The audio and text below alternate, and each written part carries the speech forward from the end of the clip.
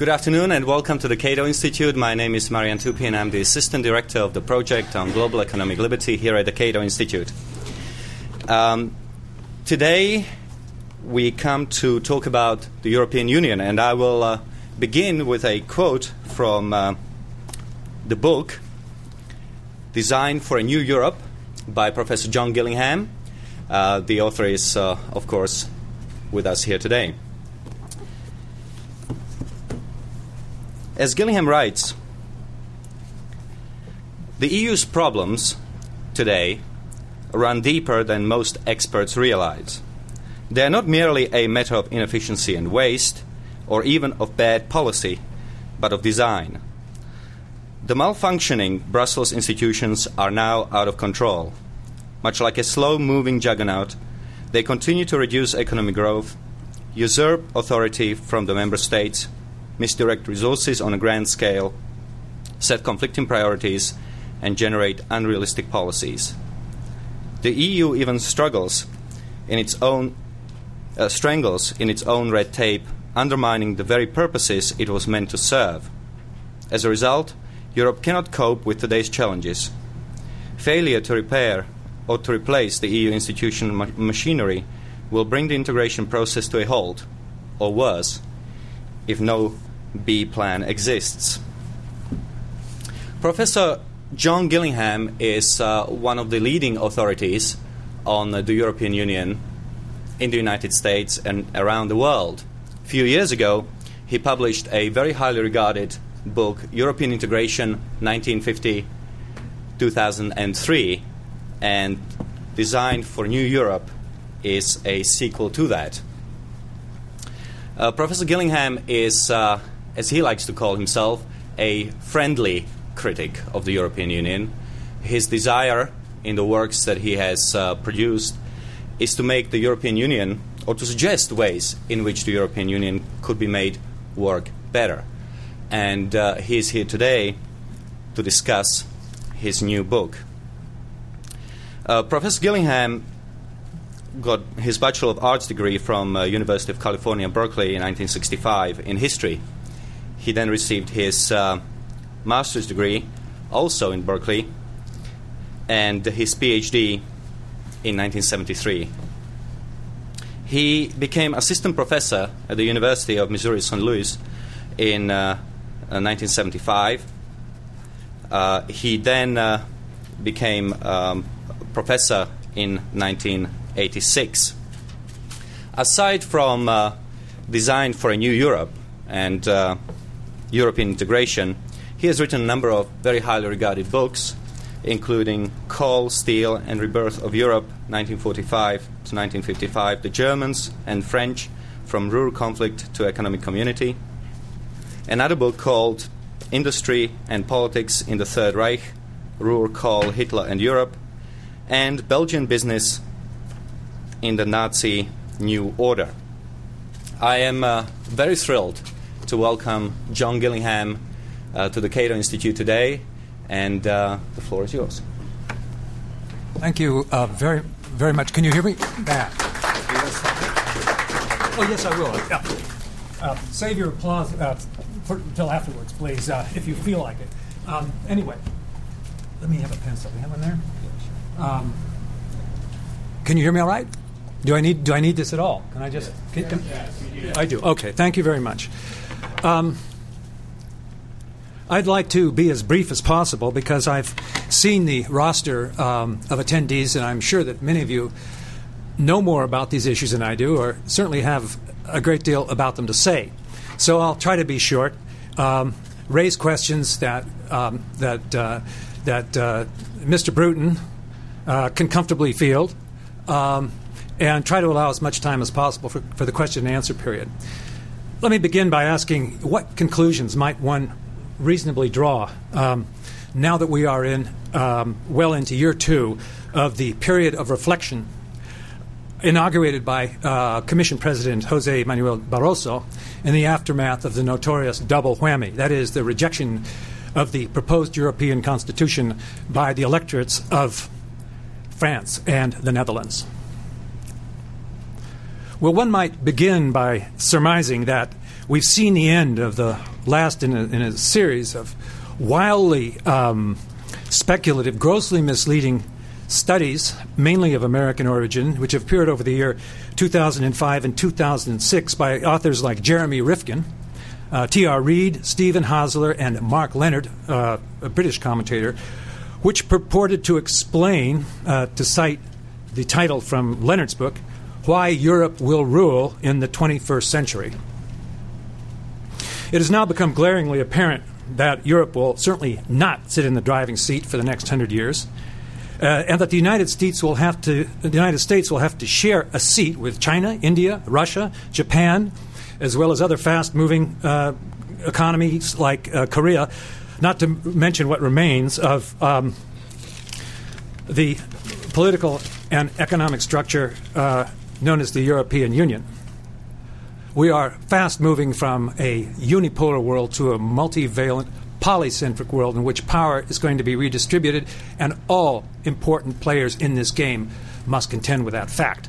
It's the idea that the EU and the U.S. can share power in some manner among themselves and run the world is now history. There is a new consensus developing in Europe about the future of the EU, and somewhat more slowly in the United States. It is that since the referendum, its authority has deteriorated seriously. Some have gone so far as to call into question the future existence of the EU. This is going too far. You're all from Washington. You know that bureaucracies never die. The EU may become an empty husk, and I don't know what the chances of this are, but I would simply remind you that the League of Nations completed its new headquarters in Geneva in 1940. Not only Euro-skeptics, Euro-heretics, well-minded Euro-critics, and others whose voices have often been overshadowed by Europhilic commentators, not only these groups now recognize that the European Union has problems.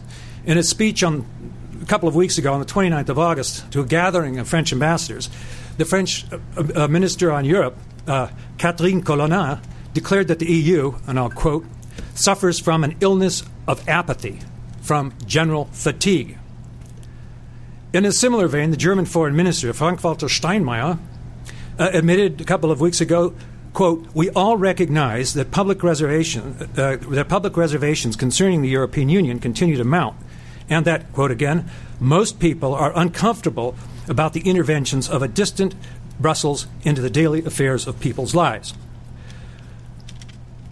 This is as close, or Steinmeier's statement is as close to anyone, any official spokesman is likely to come to a fact that I think most German polls bear out and most Germans believe, that if a referendum had been held on the Constitution in Germany, it would have failed.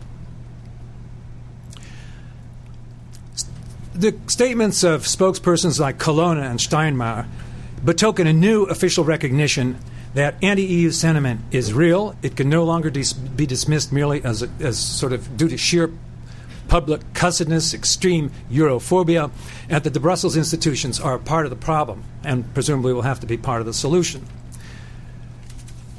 To solve it, however, both Steinmeier and Colonna, and today echoed almost predictably by the chairman of Eurofin, Jean-Claude Juncker, the former Prime Minister of Luxembourg, these spokesmen for the official position all call not for reconstructing European institutions or reconsidering the integration process, but for more Europe.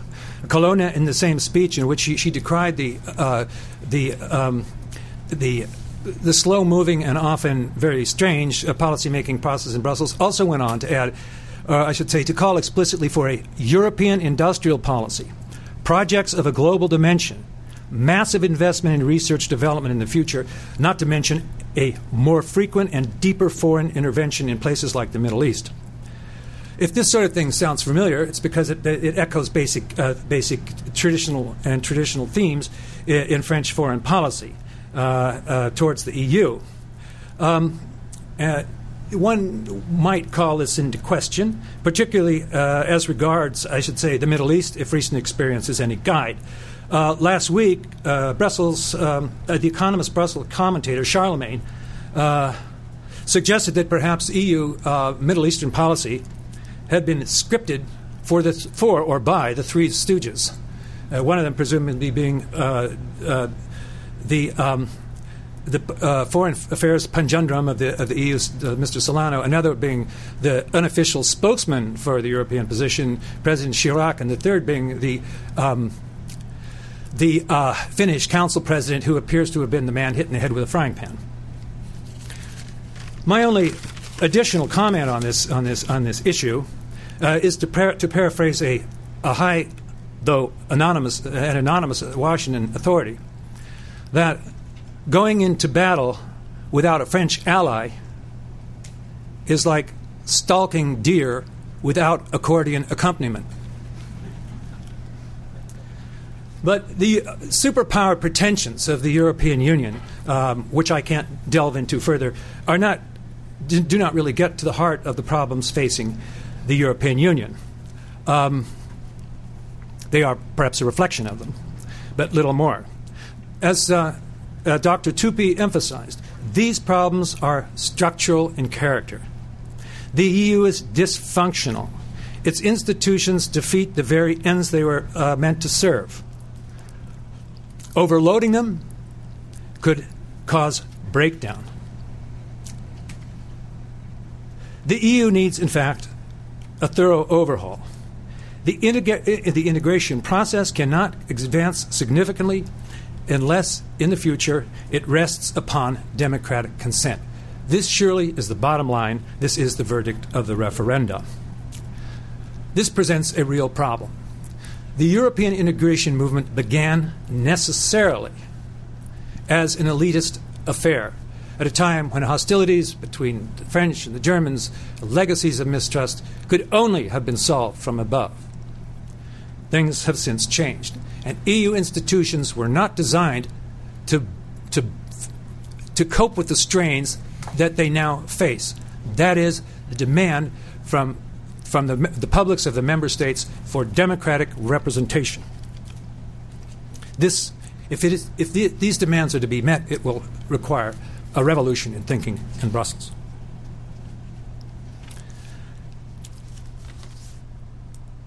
To gain the legitimacy now lost, the European Union must provide tangible public benefits.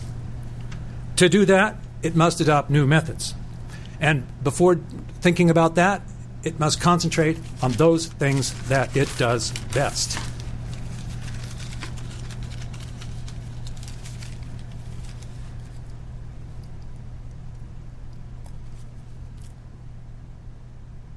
The ambitious campaign of Jacques Delors, launched in the late 80s and the 90s to build a new Europe centrally and administratively from the top down, has now failed definitively. That is a second lesson that we can draw from the rejection of the Constitution. Sadly enough, however, this failure has brought in its train another one. Sadly, that the one that President Václav Klaus calls the liberalization agenda. It, too, has become a casualty of the last 10 years of EU history. Can this mission be revived? Can it become the central purpose in the development, guiding the development of the EU? I have my doubts. Because as globalization advances, the importance of a regional economic bloc like the EU necessarily diminishes. The EU must rediscover what I think is its fundamental purpose, and that is to promote democracy both within Europe and along its expanding borders. This is a noble aim, and one that all Europeans, one would hope, should applaud. The need for this is, in fact, the main thesis and design for a new Europe. Let me, before getting further into the matter, say, just simply enumerate a number of books that the that number of points that the book tries to elucidate, not necessarily in the order of importance or prominence. First, I argue that to depict the European Union as a form of government analogous to that of a democratic sovereign state, though on a larger level, is misplaced. The starting point of most political scientific analysis or inquiry into the EU indeed sees it as an effort to as sort of balance of power politics. If that is true, James Madison would spin in his grave. The EU has been variously and never satisfactorily defined as an institution. I'm not sure that I can do a whole lot better, but let me give you some examples of things that are being said currently about it. One, again to quote from Foreign Minister Steinmeier, likened the European Union to the Holy Roman Empire, apparently forgetting or overlooking the fact that it was neither holy nor Roman nor an empire. The great biographer of John Maynard Keynes, Professor Robert Skidelsky, comes closer to the nub of the matter in defining the European Union as an experiment without a name. In fact, the EU is an almost indescribable mess institutionally. Grossly inefficient, operationally opaque, corrupt to an unknown extent, though considerable extent, and lacking in the feedback mechanisms, particularly of public supervision and control, needed for self-correction. Here, I will spare you the unpleasant details of policy and institutional operation, merely to say that,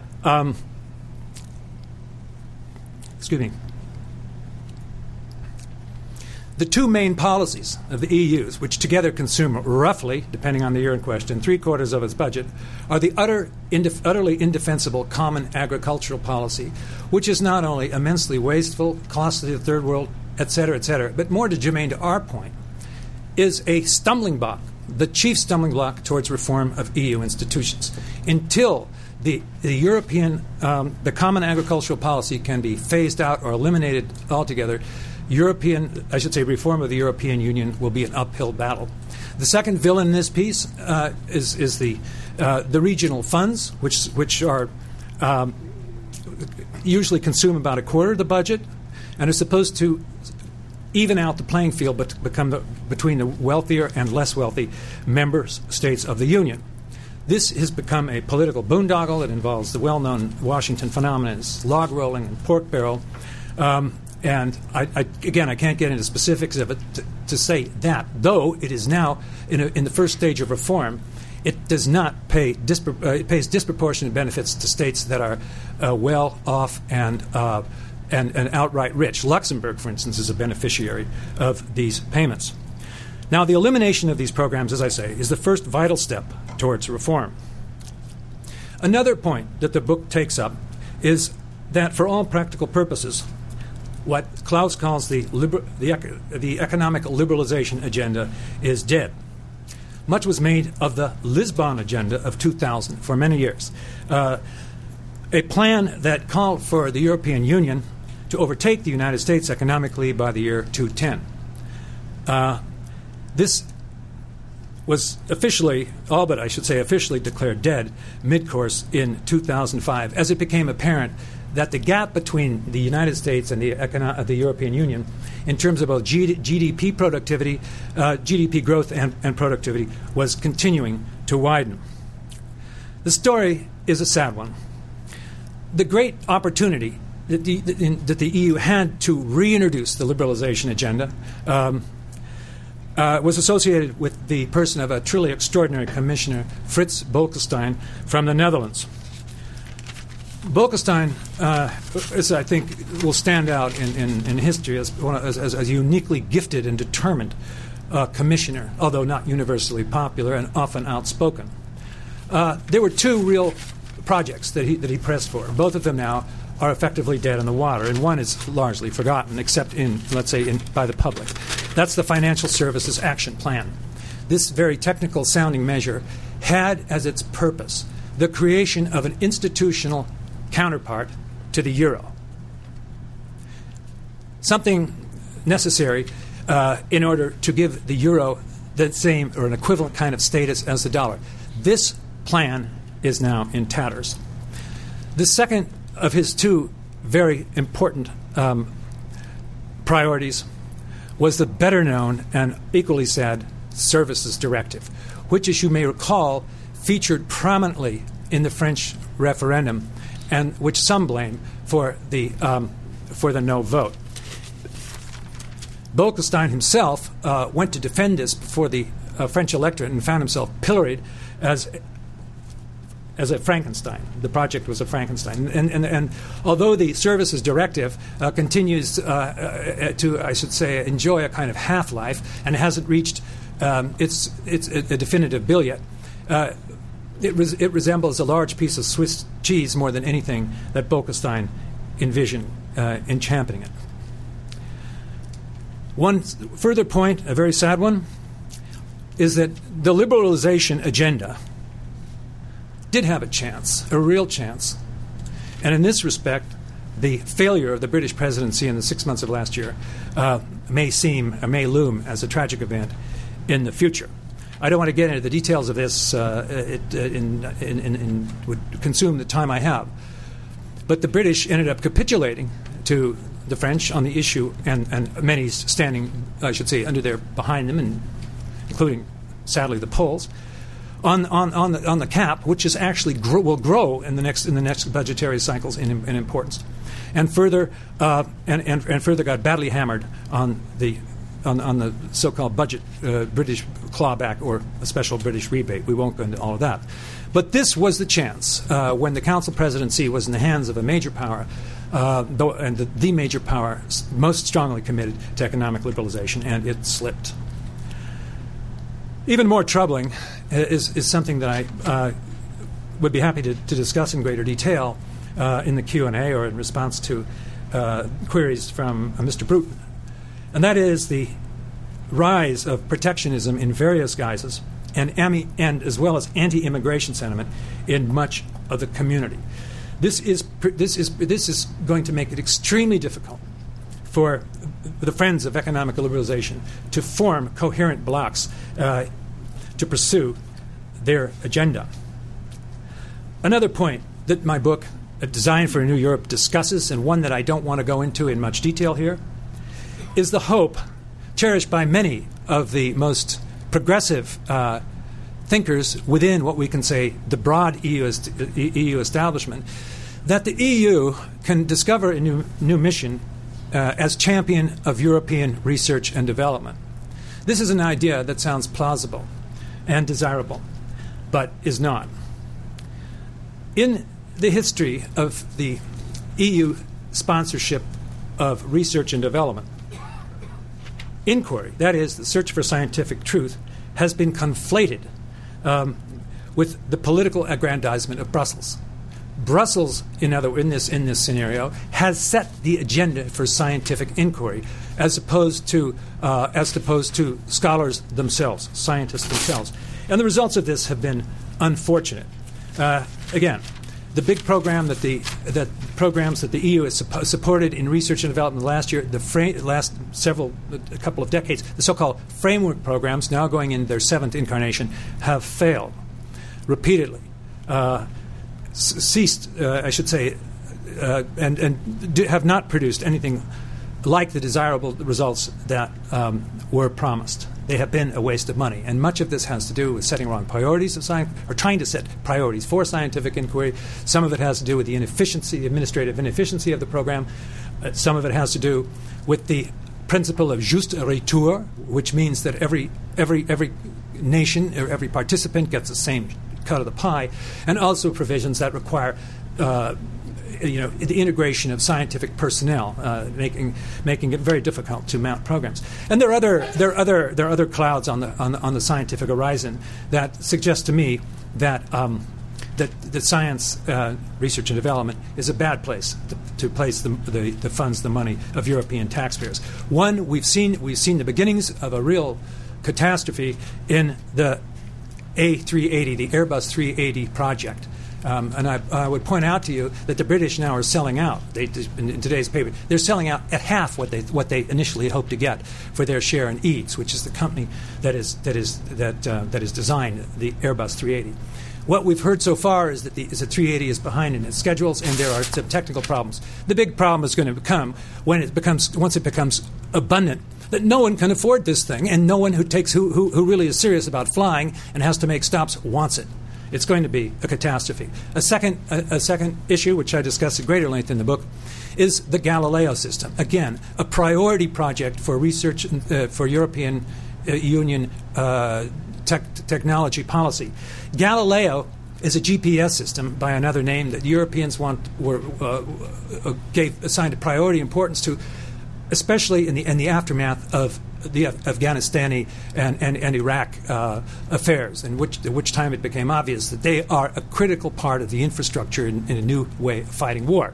They are Galileo, in other words, is although this is officially denied, has something with both civilian and military application. Unfortunately, it seems that it can be knocked out of the sky very easily, and also that it has no commercial applicability. GPS, the American GPS system, performs essentially the same services already that Galileo wants to charge for. So we're looking here at another vast area of probable misinvestment. Finally, without going into detail, the book has got a whole section on this. The European Union, over the last several years, has earned much of the blame for the severe deterioration and in parts the disappearance of the European biotech industry. This, if you want, partly due to the resort to a demagogic appeal of European fears, understandable perhaps in the aftermath of the mad cow disease, that biologically modified organisms are a threat to health, something never proven. The result of this disinvestment in European biotech will be that Europeans, far from being at the spearhead of technological breakthrough in this most fast-moving of new fields, will once again, as largely in the case of the IT revolution, be bystanders to developments that are taking place elsewhere. Another point that I make in the book, and I can only try to illustrate it here briefly because it is a transcendent point, that is that the effort to solve the problems facing the European Union by ever more grandiose plans are counterproductive. And one can point here to perhaps the most contested of these episodes, that is the creation of the European Monetary Union, which I argue, and I think most economists agree, is a drag on European growth, further a source of demoralization within the Union itself because of the cheating problem, and thirdly, an undesirable new obstacle to the exercise of responsible self-government, since it removes part of fiscal and monetary policy from the purview of the states and assigns it to a board of bankers, which, however well-meaning and intelligent, answer to no one but themselves, ultimately. My final point in the book is an expressed hope, which is unfortunately leading, I think, to disappointment and disillusionment. And that is that Europe stands to benefit not only economically and politically by enlarging to include Turkey and Ukraine, but historically and culturally. I hope that this would happen, and I'm afraid that we will not see this in the near future. I don't want to get into the specifics of what has happened in Ukraine over the past summer. It is depressing. I think it's also saddening that the Turks, having tried so hard to become acceptable to the EU, seem to be giving up the effort. These are, from my standpoint, also great problems facing the EU. So what am I saying here? What kind of design is there that I can point to that will get the EU out of its problems? I can't do more than talk about the basic elements in it. There has to be a drastic downsizing of EU institutions. This is a reality that must be faced. They must be rebuilt on the basis of popular consent, registered nationally. The EU must in the future concentrate on what it does best and reach understandings, treaties, and create institutions that provide tangible benefits. The form of the shape of the European future of the European Union is not going to be worked out over the next 6 months, the next year, the next 4 or 5 presidencies, and may be indistinct 10 years down the line. It's unclear whether Europe needs a constitution. The option should not be foreclosed. Perhaps what one needs now is an ongoing discussion about the kind of constitution that really suits Europe's capacities, its needs, and the desires of its public. If the picture that I painted seems bleak or unremittingly pessimistic, I would like to conclude by reminding you something that's obvious, that the EU, the European Union, and the integration process over time has developed in fits and starts. Although we can agree, I think, that the overall trend has been positive, there have been whole periods where nothing has happened, periods of Euro-pessimism, Euro-skepticism, periods when failure has predicted. And somehow the organization, by reinventing itself, or large part of itself, has managed to rebound and raise, if you want, the integration process to a new level. I think this can happen again, but as I say, it will require that European statesmen, be they in Brussels or in the capitals of the member states, rethink what integration is about and move appropriately. Let me make one final comment, and that is that in these episodes that have led to change, impetus has come not only from Europe, but from changes in the world at large, from exogenous shocks, if one wants. You can see some of these, some of them, I think the most prominent and perhaps example of this is the decision to form some sort of a monetary union taken in the 70s and above all in the early 80s, which was a response to American fiscal irresponsibility. This was a sound and necessary step. Where it will come from, I don't know. But I do draw encouragement from the fact, at least, that the configuration of world power is changing radically. And there will be plenty of opportunities for Europe to step up to the plate and meet the challenge. Thank you.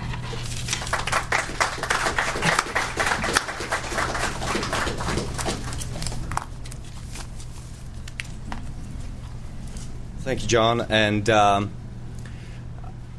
thank you very much for a very interesting presentation. I'm sure that our next speaker, the respondent to John Gillingham's speech, will have much to say, and I'm particularly thrilled to welcome to the Cato Institute the EU ambassador to Washington, D.C., John Bruton, who is also, of course, the former Prime Minister of Ireland.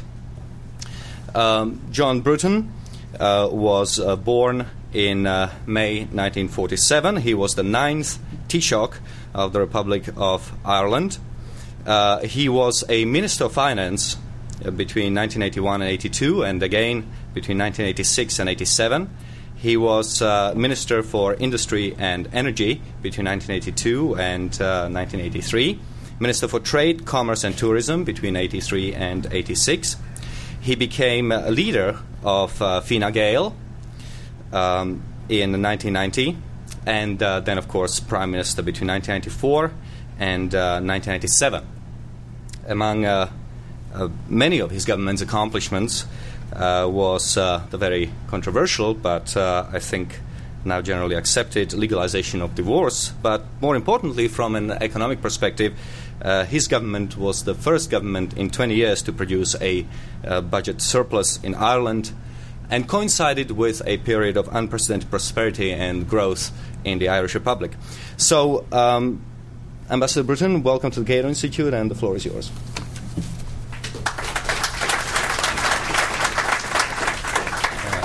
I'm glad to have this opportunity of responding, and I'm glad to signal our recognition of the interest that many American scholars are taking in the development of the European Union, which is a truly unique international institution without precedent in the world. It is the world's only multinational democracy.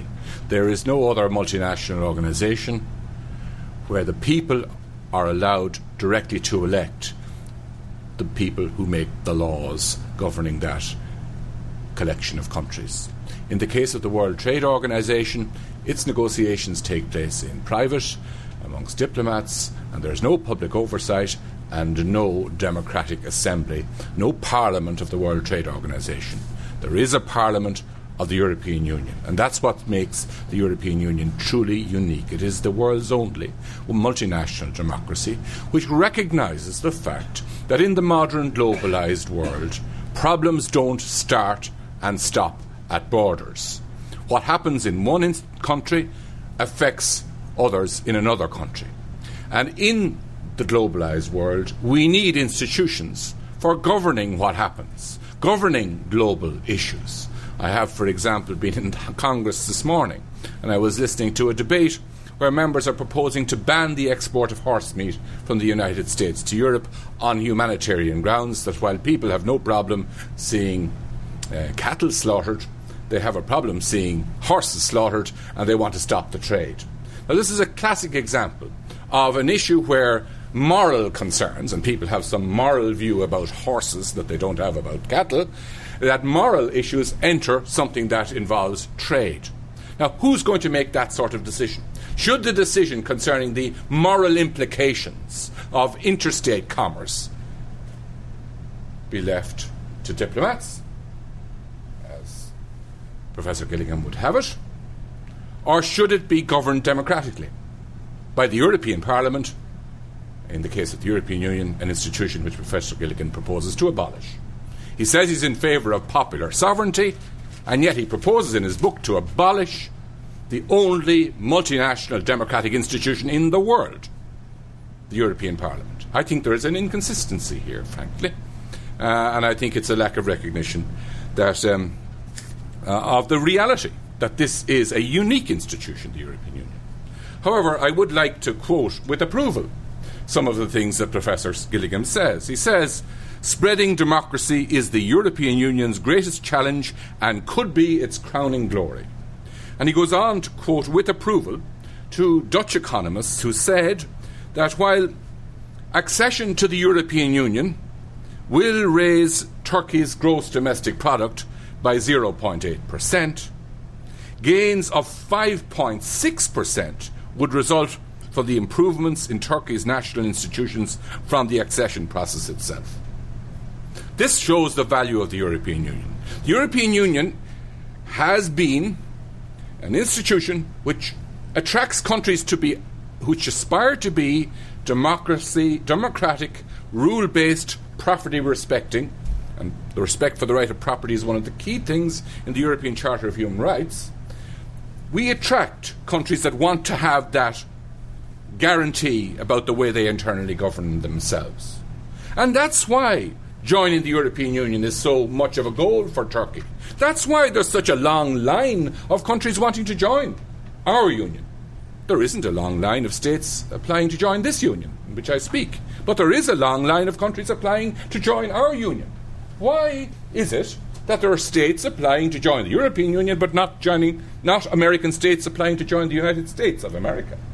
There must be something good about the European Union that is not characteristic of other institutions. And what that is that we allow a compatibility of a significant measure of freedom.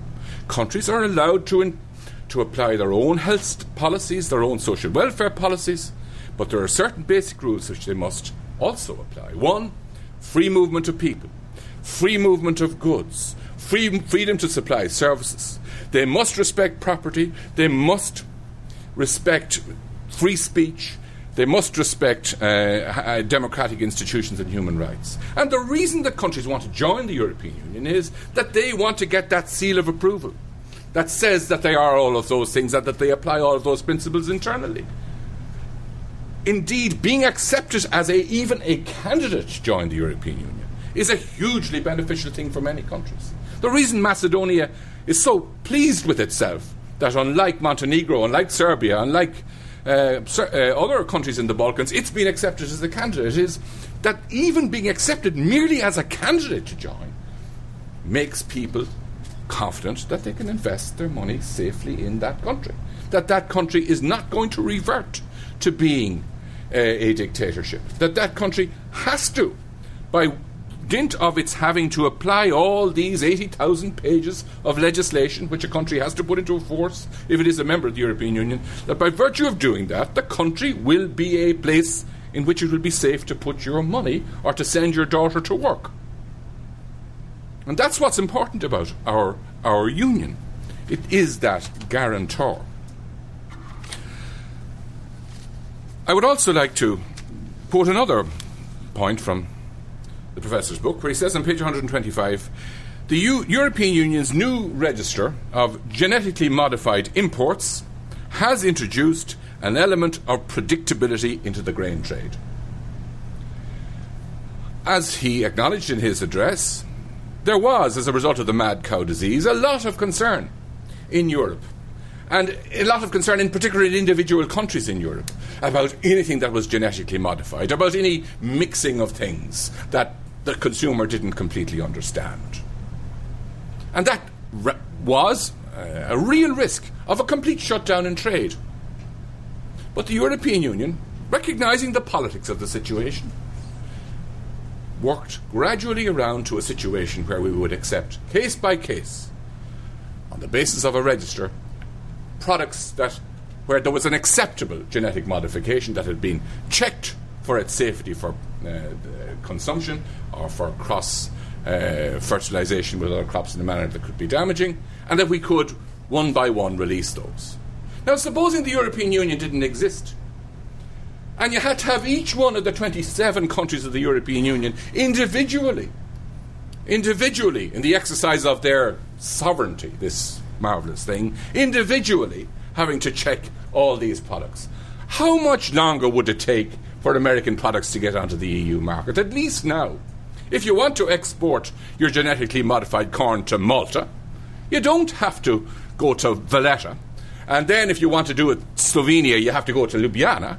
You can go to Brussels and you will get an approval. An approval that will have command the support of the people of Europe, because it has been done by a democratic institution. The European Union is a democratic institution with its own democratic parliament. And that's why the European Union can make some of these difficult decisions about whether it's okay to export horses, or whether it's okay to export cattle live, or whether it's okay to export genetically modified products from one country to another. Because the European Union isn't just a diplomatic organisation like the WTO, or isn't just an interstate arrangement like NAFTA, but has its own parliament, is its own democracy, commands a measure of allegiance from people as part of a political project and not just a commercial instrument, that it can make decisions that the WTO simply can't make. And we can make them by majority vote in many cases. Whereas the WTO, as a sovereign and as an organisation gathering sovereign states together, has to make all its decisions by unanimity. Why is it that the EU can make decisions that the WTO can't? Because the EU is a democracy, and the EU, in many areas of its work, cannot operate by majority, whereas the WTO is not a democracy and has to operate by unanimity. So if we want to govern globalisation, I believe that we need not to dismantle the existing European Union, but we need more unions in the world like the European Union. Maybe we need a union of this kind for Latin America. Maybe we need an Africa to develop in the same direction. Maybe ASEAN needs to develop in the same direction. And it's interesting that those global blocs are in fact imitating the European Union more so than they are imitating this union. as a model as to how they would put states together. And one of the other reasons, I suppose, is that a state can secede from the European Union. A state cannot secede from the United States, as the people of South Carolina discovered in 1961. It is possible to secede from the European Union. And if the democracies of Europe, who've now had 50 years' experience being in the European Union, if they were finding it all as burdensome as Professor Gillingham's book would have thought you might make you think it is to be in the European Union, you'd have expected that at least one of them would have contemplated withdrawing. Not a single European Union country has at any stage even seriously debated withdrawing from the European Union, even though they're free to do so. The European Union exists on the basis of trust. It exists on the basis of an international treaty. As we know, under the world international law, treaties can be denounced. A country can leave. Any country could leave the European Union if it wants to. Britain could have left the European Union if it wanted to, but it doesn't, and it didn't, and it won't. Because the European Union is far too valuable to be in. Now, of course, the European Union, because people take it for granted, and because very often they don't make the right decisions at national level, whether it be in reforming their labour market or liberalising their banking sector, and there are many examples in Europe of national governments not doing their job, when the results aren't great, well, the European Union is a good blame taker, because very often it doesn't answer back. But I'm glad to say, as the ambassador for the European Union here in the United States, I'm more than willing to answer back on behalf of the European Union. Professor Gillingham says that the euro has reduced the annual growth rate of the European Union by a whole percentage point. I have no idea where he gets that calculation. No source, although he quotes many sources in his book for many of his statements, and it's a very scholarly book. Interestingly, he makes no quotes, gives no source for that quote, which is wrong. The quote, "It is not the case that the euro has reduced growth rates in Europe by 1 percentage point. Not at all." He also says that there has been no price convergence within the euro. Yes, in some of the protected sectors that's true, but there has been a tremendous degree of price convergence within the euro as far as air tickets are concerned, as far as telecommunications are concerned, as far as car prices are concerned. So where the European Union has achieved its objective of internal liberalisation, yes, there is price convergence. Where the European Union has yet to achieve its full objectives, and he's right to be critical of us for not doing all we should have done on services, perhaps we haven't yet done it. He says, and he said it again here, that the Financial Services Action Plan has been dropped by the Barroso Commission. Well, the Financial Services Action Plan was adopted as a plan in 1999, and it contained 42 measures. I'm glad to be able to tell you that 41 of those 42 measures are in force. That's not a bad record for a programme that's been dropped. It hasn't, of course, been dropped. It has been implemented, apart from one or two things. We have also adopted the Services Directive. Professor Gillingham criticises the Common Agricultural Policy. Well, one can criticise the Common Agricultural Policy. The professor is based in Missouri, in the heart of the Corn Belt.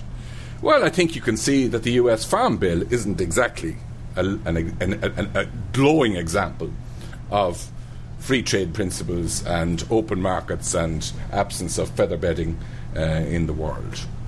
Our common agricultural policy does have room for improvement, but so too do the agricultural policies of every developed country in the world, bar none.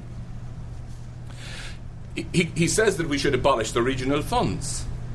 Well, I think if we're going to take in countries to become members of the European Union, countries like Ukraine, where the average income per head is about 1/20th of the average income per head in Luxembourg, I don't think it's at all unfair if the Luxembourgers are to be told that they can export their financial services freely to Kiev and to all the banking consumers of Ukraine, that the Luxembourgers should pay some money through the regional funds to help build up the infrastructure of Ukraine, or of Latvia, or of Lithuania, or of Poland.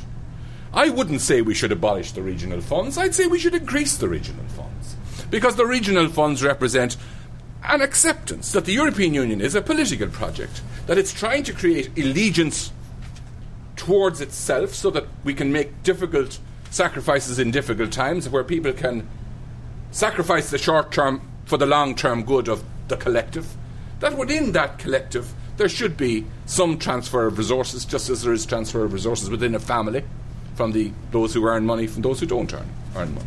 The European Union is a family of nations, and there is nothing wrong, in my view, with transfers within the family. We are a family. Perhaps we're not as strong a family. Perhaps our family values could be improved rather a little, but we are still family within the European Union, and I think it's not at all wrong that we should have transfers. Professor Gillingham says on page 220 that the European Union will not advance unless it has a popular mandate.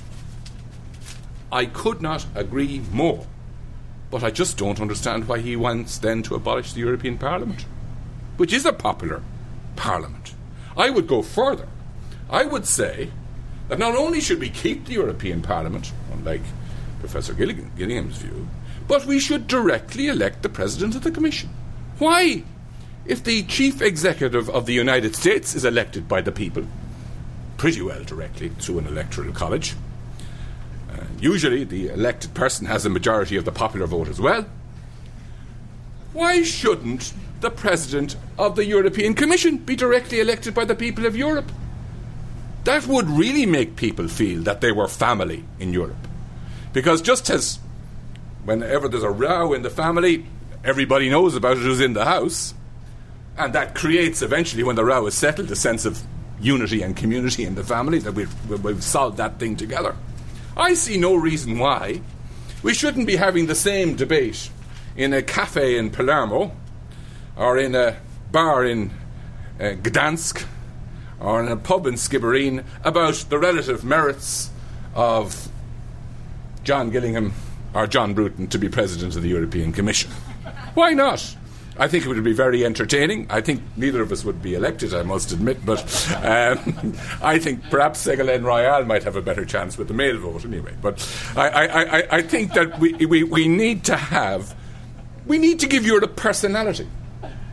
This is a family. It needs to have personality. People need to feel more than they do, and here I agree with John.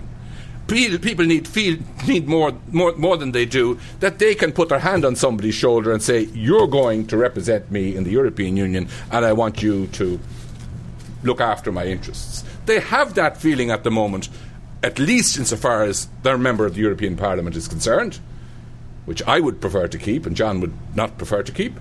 But I would keep them, and I would also say, well, we're also going to allow you to select the President of the European Commission, just as the Americans select their President. The European Union is a political project. It's a political project that grew out of the ashes of the Second World War. Countries who joined the European Union in its founding years were prepared to make sacrifices so that there never would be a war again. That willingness to make sacrifices is what has enabled us to create a single market. There would have been protectionism if there wasn't that political commitment. And the political commitment is as strong as ever. I think it's pity that the Constitution wasn't accepted by the Dutch and the French. There are a number of good proposals in it that are not coming into effect just yet. But it's not a big deal. This is a democracy. Democracies are about arguments. They're about making mistakes and putting them right again. The European Union is a robust institution. It's an institution that will overcome gradually through the habit of talking together and ministers meeting every week, maybe more than once a week, and talking together about the same problems.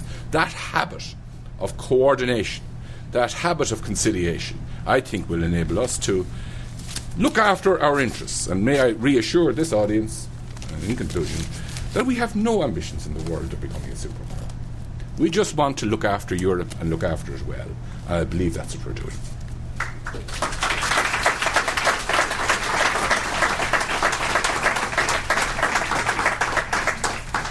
Thank you, Ambassador. We have much to talk about. What I want to do, for starters, is to ask John Gillingham to take 3 minutes or so just to respond, and then we'll go back to you, Mr. Ambassador, and then we'll open it up to question and answers. I'll try to be as brief as I can, even within the limits of 3 minutes.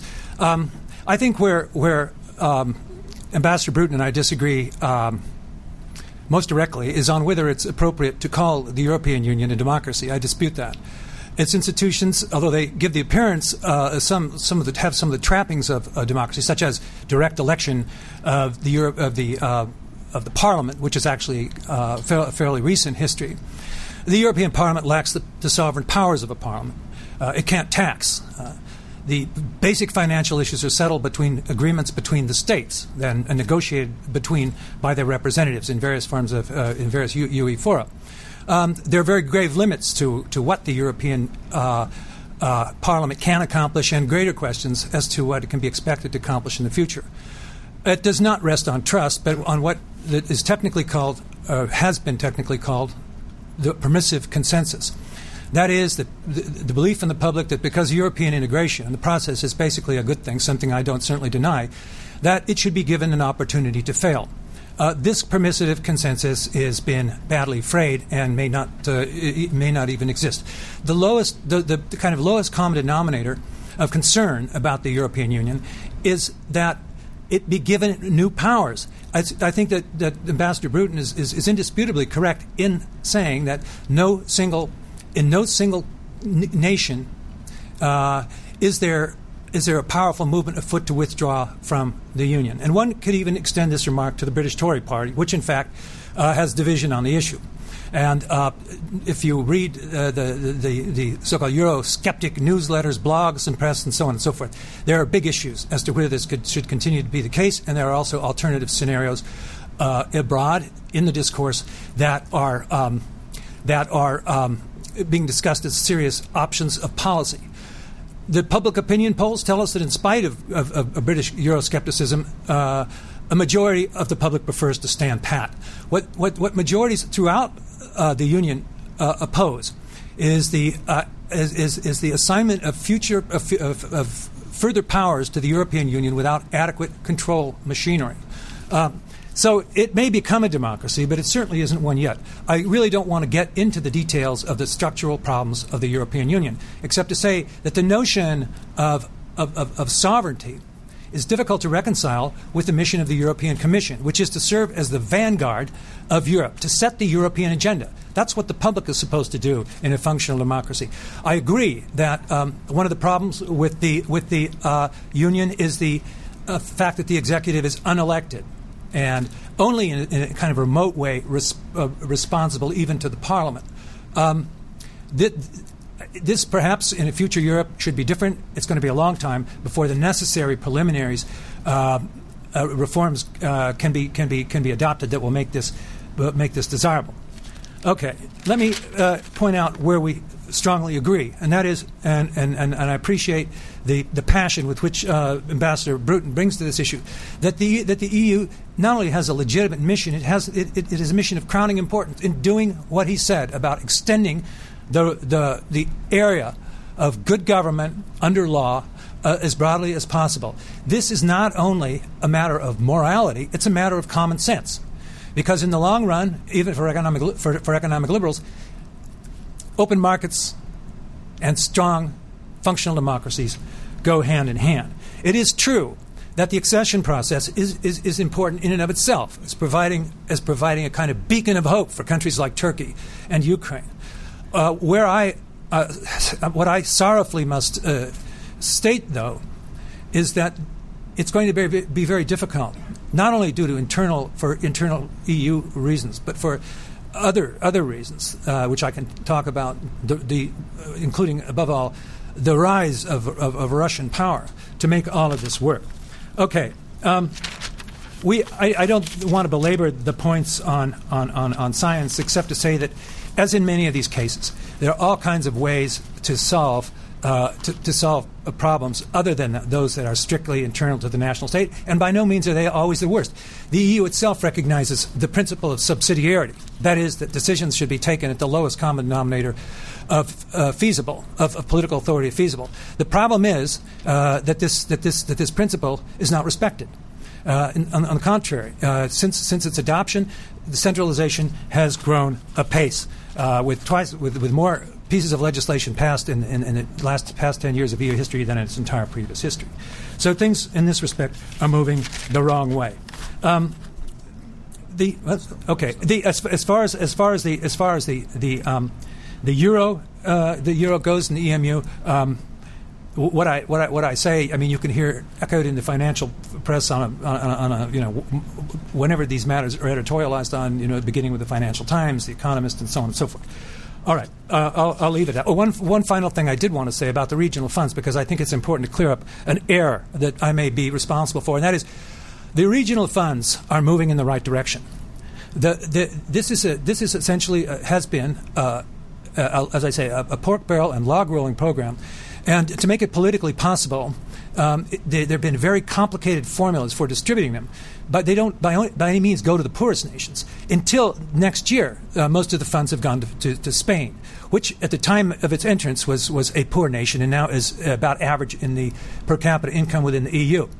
The biggest recipient will be Poland in the future, which is a powerful glue, political glue to bond a Polish loyalty to the European Union. This is a step in the right direction. What I'm saying is that they should gradually be reduced, and that they should be used for purposes that are specific to EU accession, rather than left kind of an open sesame in parts of the world where corruption is a very serious problem. I think I'll leave it at that point. And Ambassador, would you like a few minutes? My thesis is that the European Union is a democracy. It may not be a perfect democracy, but it is a democracy. And let me say why. It's a democracy because all of the EU single market legislation, all the legislation governing interstate commerce in the European Union, has to be approved by two bodies, by the Council of Ministers, who are ministers representing countries, all of whom in their turn have been democratically elected in those countries. They must make the decisions. And also by the European Parliament, every one of whose members is directly elected. So all of that legislation is democratically approved by elected people. That, I think, makes the European Union a democracy. As far as the selection of the Commission is concerned, as you know, I favour personally the direct election of the President of the Commission. But the President of the Commission, to be appointed, has to be approved by the directly elected European Parliament. The commissioners that he appoints have to be approved by the directly elected European Parliament, and you'll be aware of the case of Rocco Buttiglione, who ran into difficulty and wasn't approved or had to withdraw because of resistance in the European Parliament. Now, one can agree or disagree with the European Parliament's position on that matter. I personally don't agree with it. But it was a democratic example of power being exercised democratically. I think, therefore, the European Union is a democracy. The Secretary General of the UN, he doesn't have to be approved by any parliament of the countries of the world, directly elected by the people of the world. The Chief Executive of the WTO, he or she doesn't have to be approved by any democratic parliament representing the peoples in the WTO who are affected by its decisions. What makes the European Union a democracy is that the President of the Commission does. All right. Let's move to question and answers. I would like to ask you to state your name and your affiliation, and please keep your questions as short as possible, out of courtesy to others who may want to ask questions as well. First question over here.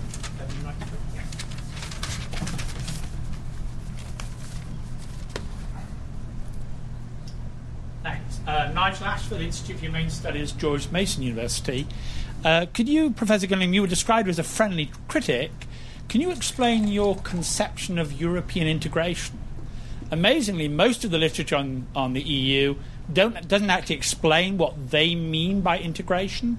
Implicit in much of that discussion is that integration means the centralization of power to the EU institutions. Is that your conception of integration, or do you have an alternative, and I hope better, understanding of what integration involves?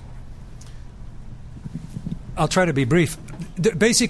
You're quite right that the term is ambiguous and is often used carelessly in two different ways, to describe an outcome or a product and to describe a process.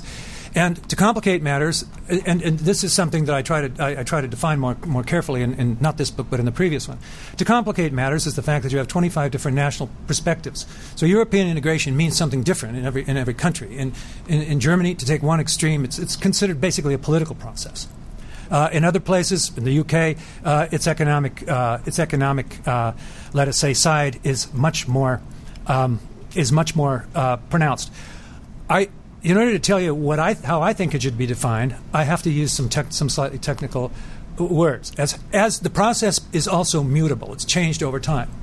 I describe it as the outcome of two different principles of organization: the state and the market, whose relationship varies from time to time, has varied at time to time over a 50-year period, and this competition takes place at three levels. I call it a three-level interdependence game, and I've alluded to part of this issue. It's due partly to developments at the level of Europe, at the level of EU institutions, partly to internal developments within the European countries, and partly to global change. And what it is at any given time depends on when you look at it historically. And it's very difficult to disentangle, if you want, the prescriptive from the actual. One really doesn't know. It's a moving target that one has to try to hit. And I don't mean to be too wordy, but in a sense, an exercise like this, which I enjoy, and for which I want to thank my co-partner in crime over here, Mr. Bruton, is essential to the development of the European Union, exchanging ideas and to come up to some better definition of what this thing is actually about. So that's I think an elaborate way of saying that your question is about the most germane one could ask, and it's also the most difficult. Wayne Murray.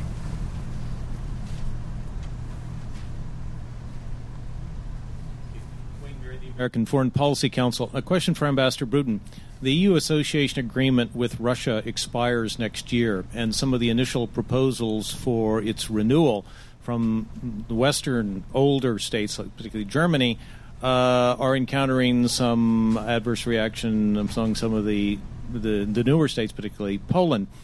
And given the centrality of energy and the almost certainty that the EU Energy Convention, which has not been ratified now for 12 years and the Duma never will be, what do you see are the likely parameters of a future EU association agreement with Russia, which has changed so much politically, culturally, and economically since the last association agreement was formulated? I think part of the problem that we're facing here is that the European Union doesn't have an internal energy policy. The European Union has 25 different energy markets. Even though we have the principle of having open markets in most sectors, we haven't managed that in energy yet. And we have then individual countries such as Germany, through their entities, doing business with individual Russian suppliers of energy and arranging to bypass other places in between Russia and Germany in the matter of pipelines and so on. And that has created a measure of distrust and concern in other countries that are also depending on Russian energy, and the fear that European Union countries may be acting to the disadvantage of one another in their dealings with Russia rather than acting collectively. So I see this difference that's growing about the renewal of the agreement as a symptom of a wider debate within the European Union about energy policy. I hope we can manage to create a common energy policy, but prices diverge enormously, both as far as electricity and gas is concerned within the European Union. And in a common policy, some countries would probably find that they would be paying a lot more than they're paying at the moment for their energy if that energy could be sold freely into a neighbouring country where the price is much higher. So it's not going to be an easy negotiation. But this is the sort of thing that we specialise in dealing with in the European Union. We very often don't come up with clear and simple answers. We come up with partial answers and we sort of move forward, crab-like, but we eventually do get there. May I add just a note to this? And, it is possible that the increasing dependence of Western Europe on Russian and Russian-controlled sources of gas, and secondly, petroleum, could provide one of these exogenous shocks that leads to a new level of organization. One can't draw much hope from that, about that possibility from the crisis that unfolded in January. But I think it should be added that this was the first shot. And as Ambassador Bruton quite correctly points out, it was something unanticipated. Basically, energy policy up to that point meant and what we would call antitrust policy or competition policy on the one hand and meeting the Kyoto protocols on the other. And little thought had been given to this immense potential threat of dependence upon Soviet sources of gas. But I for one, hope that this can serve as a kind of galvanizing event that stimulates a kind of cooperation that really is in the collective interest of Europe. Do we have any other questions?